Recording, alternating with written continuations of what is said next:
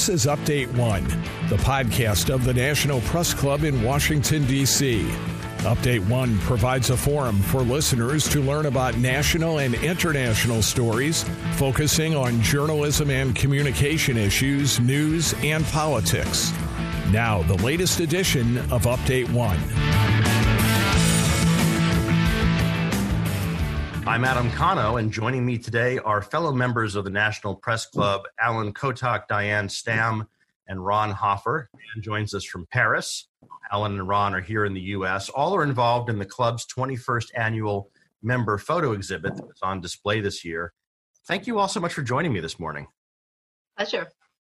Diane, I understand in particular you have gone to some extraordinary lengths to try to make this podcast clean from an audio perspective. Do you want to share very quickly what you were telling me before we went on the air?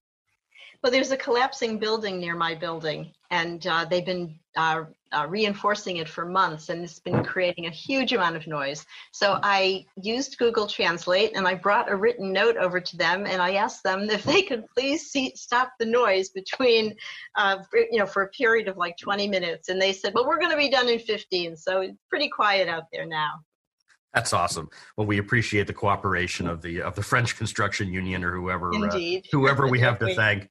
So, Alan, let me start with you. Before we get to kind of the unique aspects of this year's exhibit, can you just remind our listeners about the history of the annual photo exhibit within the context of the National Press Club? Yes, this is the 21st annual exhibit. 1999 is when it started. Up through 2016, exhibit was all print photographs, and the participants, the members of the press club, would come in with their photographs, and we'd post them on fabric panels in the lobby of the press club. I personally started posting print photos in 2012, and in 2016, then chair of the photo committee, El Kike, asked me to take over organizing the exhibit, and I said I'd be happy to. And we again had our print photographs on display. Well, each year, beginning in 2012, there were 25, 26 members taking part, and it would be the same number each year. I looked into it, and it turns out it was pretty much the same people taking part every year, and they got progressively 1 year older. And I said to myself, the long-term demographics of this are not favorable. We really need to expand participation. So in 2017, we added the electronic exhibit, and we expanded participation. We got, 43, 44 members taking part. First year that we had the electronic exhibit, Don North, the legendary ABC TV correspondent, came in with photos from the Battle of Hue during the Tet Offensive in Vietnam. And I had not seen these photos before, and I asked Don, have you exhibited these photos anywhere? And he said, no, this is the first chance that I've had to show these things off. And I'm thinking to myself, we are sitting on a gold mine here of stories that our members can tell through photographs. We're beyond pretty pictures at this point here. So we've kind of shifted the focus from being just a photography exhibit. You look at the publicity the last couple of years, we talk about a celebration of visual storytelling. And then beginning last year in 2019, we added the catalog. So those stories, you can actually tell those stories, capture those stories. And then this year, of course, all we have is the catalog that integrates the photographs with the descriptions and the stories and links to further information. So I know the exhibit is hosted by you, and we're going to put the website up on where the podcast is hosted, but it's https://technewslit.com/npc/photoxex2020. That's http://technewslit.com/npc/photoex2020. Diana, I want to kind of move to you. As we talked about at the beginning, you're based in France. I know you've done work for Bonjour Paris. Do you contribute photography as well as writing? And what's it like to be an American journalist in Paris right now? Well, there was the lockdown, so things were very quiet. This website is owned by someone, a magazine company, and there weren't a lot of events to cover because it's really for tourists. Things are picking up, and I've got some things on my schedule to start attending and reviewing again, so that's going to be picking up.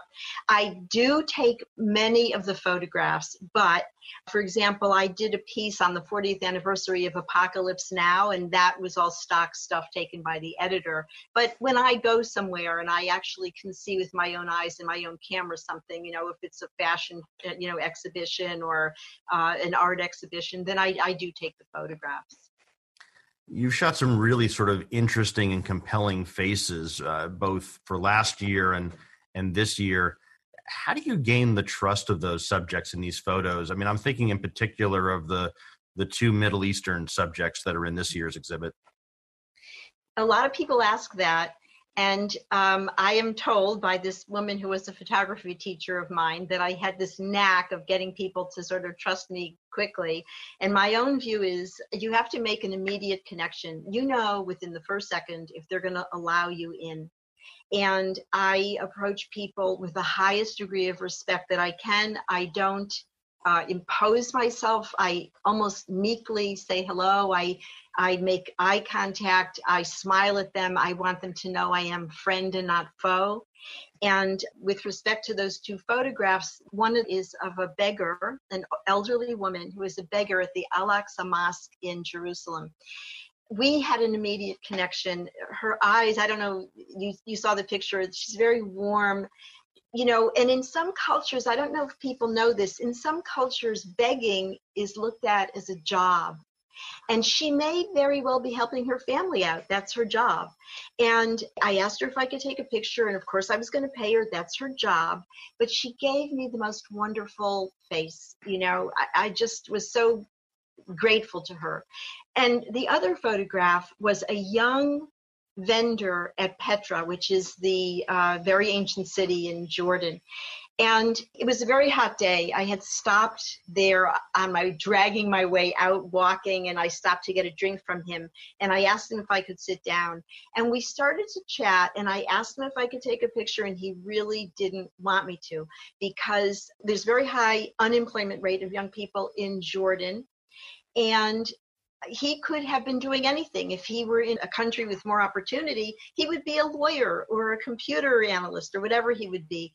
But here he is selling things to tourists, and he was a little bit angry, just at his situation. And when I asked him if I could take a picture, he did relent, and he let me take the picture. And if you look at it very closely, you can see there's ever so slightly defiance in it.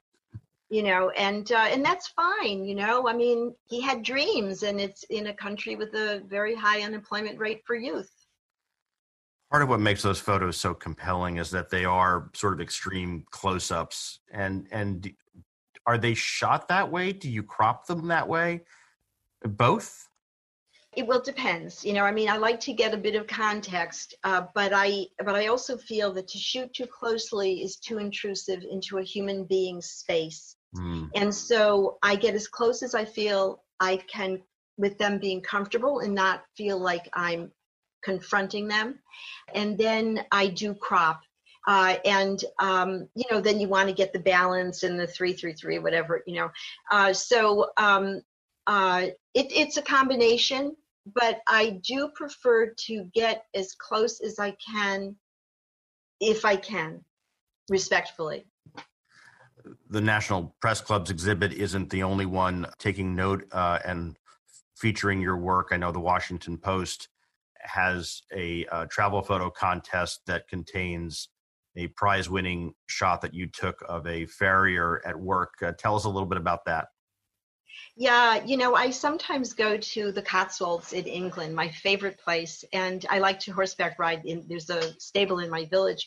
And one day I was there, and this farrier was working. And just for those who don't know, a farrier is a person who takes care of the hooves of horses, and they're sort of partially a blacksmith and partially a veterinarian, and they're very skilled. And this young man was working there that day. And, I just watched him, and I was so fascinated by the balletic way in which he handled his hands and his arms and the horse's leg and everything. And so I realized that when he put the hot shoe on the manicured hoof, there was going to be some smoke, and I caught it just when the smoke was billowing, and I really like that photograph. And I just have to say, when Alan called for photographs for the press club, I actually had submitted that as one of my 4 photographs. But when the Washington Post told me that I was a finalist, I had to email him and ask him if he could please let me have it back, which he very kindly did, and he accepted another photograph in its stead. Thank you, Alan. Well, we will try not to get too territorial with our peers over at the Post. Ron, I want to turn to you. Your 4 photographs on exhibit are actually a subset of about 85, I think, that's included in a new photo memoir, From the Bronx to Berlin and Beyond. What brought you to Russia and Eastern Europe in the 1990s? I joined US EPA as a geologist, actually, back in 1984. And I was a specialist in groundwater. And that science was really groundwater protection, which was a new program in the United States, was practiced mostly in Europe, in Germany and the Netherlands. And the science was often from Eastern Europe. So I found myself going there as a visiting scientist, going to conferences. And I was actually in Berlin right after the wall fell. In December of 1989, I was in Berlin on a speaking tour and then over to Hanover. And so when the U.S. assistance began around that same time, there weren't too many Americans who had worked over there, and USAID had been used to working in Africa in sort of rural settings, and this sort of urban craziness that you found in Eastern Europe was kind of unique to them. So EPA, through the leadership of the Administrator Bill Riley, then sort of began to volunteer, and I found myself working in Eastern Europe, and it started a 30-year international career, much of it in the former Soviet Union, but then later in the World Bank up till this year in Africa and other places. So it was a crazy start. And in the book, I talk about my origins from, a Bronx boy, with Yiddish around me to the current situation. Early 1990s, I mean, the former Soviet Union and Eastern Europe were still a place of great transition at that point. Did you encounter resistance from the subjects you were being photographed, given that they had, effectively just come out of decades of a much more closed society?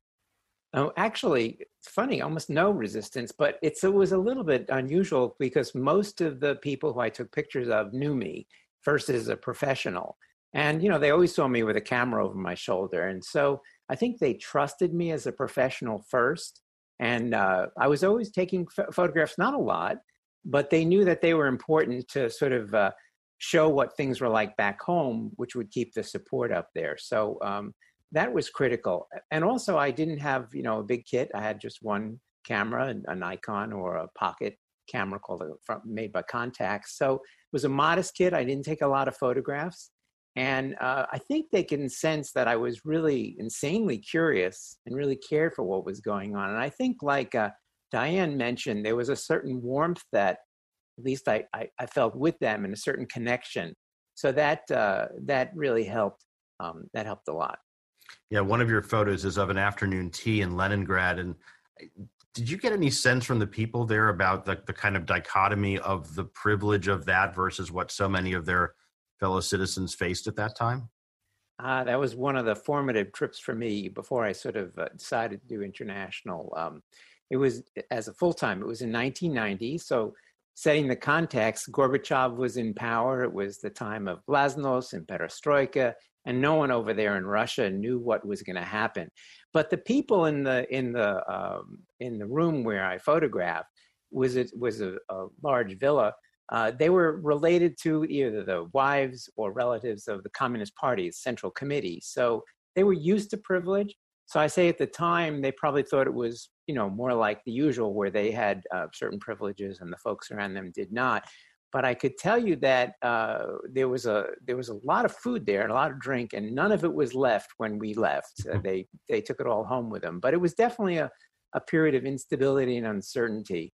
The photograph I took is of the wife of the Central Party chairman, and she's wearing a very simple dress.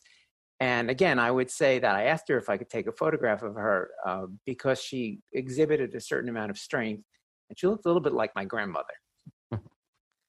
You talked about privilege and access for a select few to things from the West. You have another photo in the exhibit. I believe the two subjects are named Vladimir and Elena, and they're holding a Sinatra and Basie album, I believe. Did you see much at that time of sort of an American cultural presence in Russia?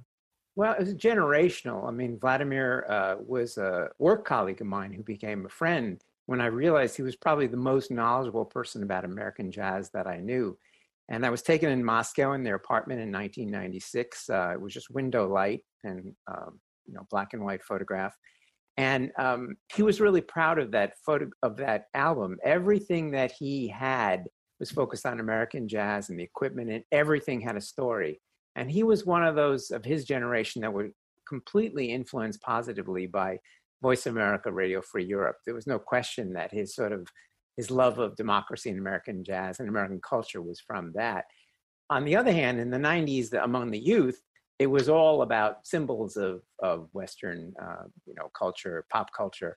And so the most bizarre scene I had is when I went into a very expensive hotel we were staying in, and everyone in the lobby was drinking long neck Budweiser beers, the kind you see in a barbecue place in Texas, and they were paying $7 a pop for this beer. But at the time, Chicago Bulls was big, and there was one scene. There's a photograph in the book of two colleagues, Boris and a friend.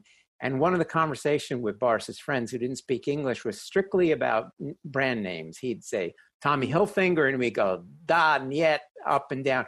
But it's all about trademarks. But it made a difference. And one visit when I came back to Red Square, and there was I think it was a Pizza Hut that opened up. I recognized that it was American junk food that sort of won the Cold War. In fairness to your comment about the $7 Budweiser, I believe Diane and I have probably each paid $7 for a Coke in Paris at some point over the years.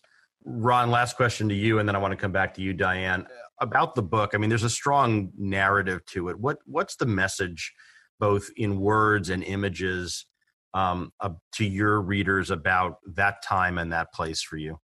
Well, it is a personal memoir. So if you haven't been in that region that time, it's a little hard to relate. But it clearly was a special time for not only the Americans and the Europeans who worked there, but our counterparts, especially the younger ones who became kind of the democratic leaders and the progressives in their field from that point forward. It was really a special time for them.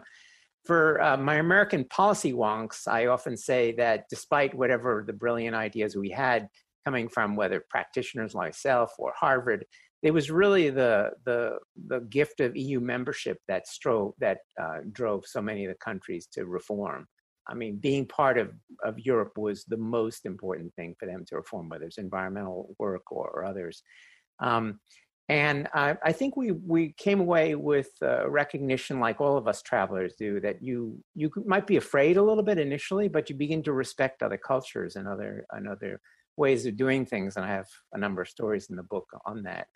And then lastly, I'd say is put your fears aside and take a trip. Believe it or not, I mean, I actually would love to go back to Moscow. It's one of my favorite cities. And I'm not afraid that I will be something will happen to me. I'll be cyber attacked while I'm walking. I would look forward to even a crazy city like Moscow, walking the wonderful streets, avoiding the Bolshoi, going to the conservatory, and wherever you go, finding those spots. So I'd say, let's get this virus away and let's travel to some interesting places in what formerly was the evil empire. Yeah. Well, I think as journalists, I think we all want to get out there. And Diane, back to you, the message through the faces of the people that you've captured, especially in a time of pandemic and people being locked down. What do you want people to take away from those amazing images? Oh my goodness.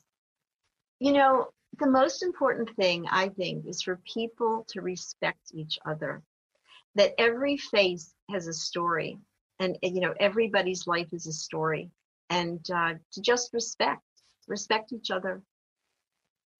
That's a great message. Alan, I understand in addition to the pandemic, the recent protests against systemic racism and other forms of discrimination, that these are also featured prominently in the exhibit this year, correct? That is correct.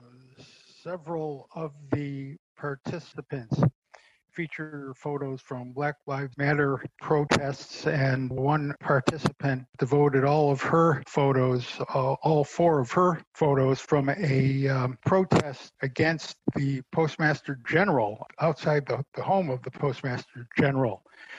So protest, yes, was very much of a important theme. But back to the pandemic, yes, there were a lot of photos about the pandemic, but kind of a sub-theme through those were connections to family and community. I think the pandemic provided an opportunity for participants to connect with their families and their communities in ways they probably hadn't previously. Now that can cut 2 ways, of course, but a lot of the pandemic photos are very much family and community oriented. No, that's great. And I know that even though this exhibit had to be posted online, that there are plans for you to exhibit these in the club, I believe, in sort of a, kind of a digital form, correct? When the opportunity presents itself, when the club opens up and people start walking through, we're prepared to take all of the images on whatever kind of digital medium we can and transport them into the club and have them flashed on huge screens. I guess to answer your question, yes. All right. Well, we look forward to that time. And Alan, thank you again, as always, for helping to shepherd this exhibit from vision to reality. Diane and Ron, thank you for your amazing contributions to the exhibit and for coming on, talking to me today. Again, if you want to see this year's NPC photo exhibit, go to tech, T-E-C-H, news, N-E-W-S, lit.com/NPC/photo EX 2020. For Update 1, I'm Adam Cano.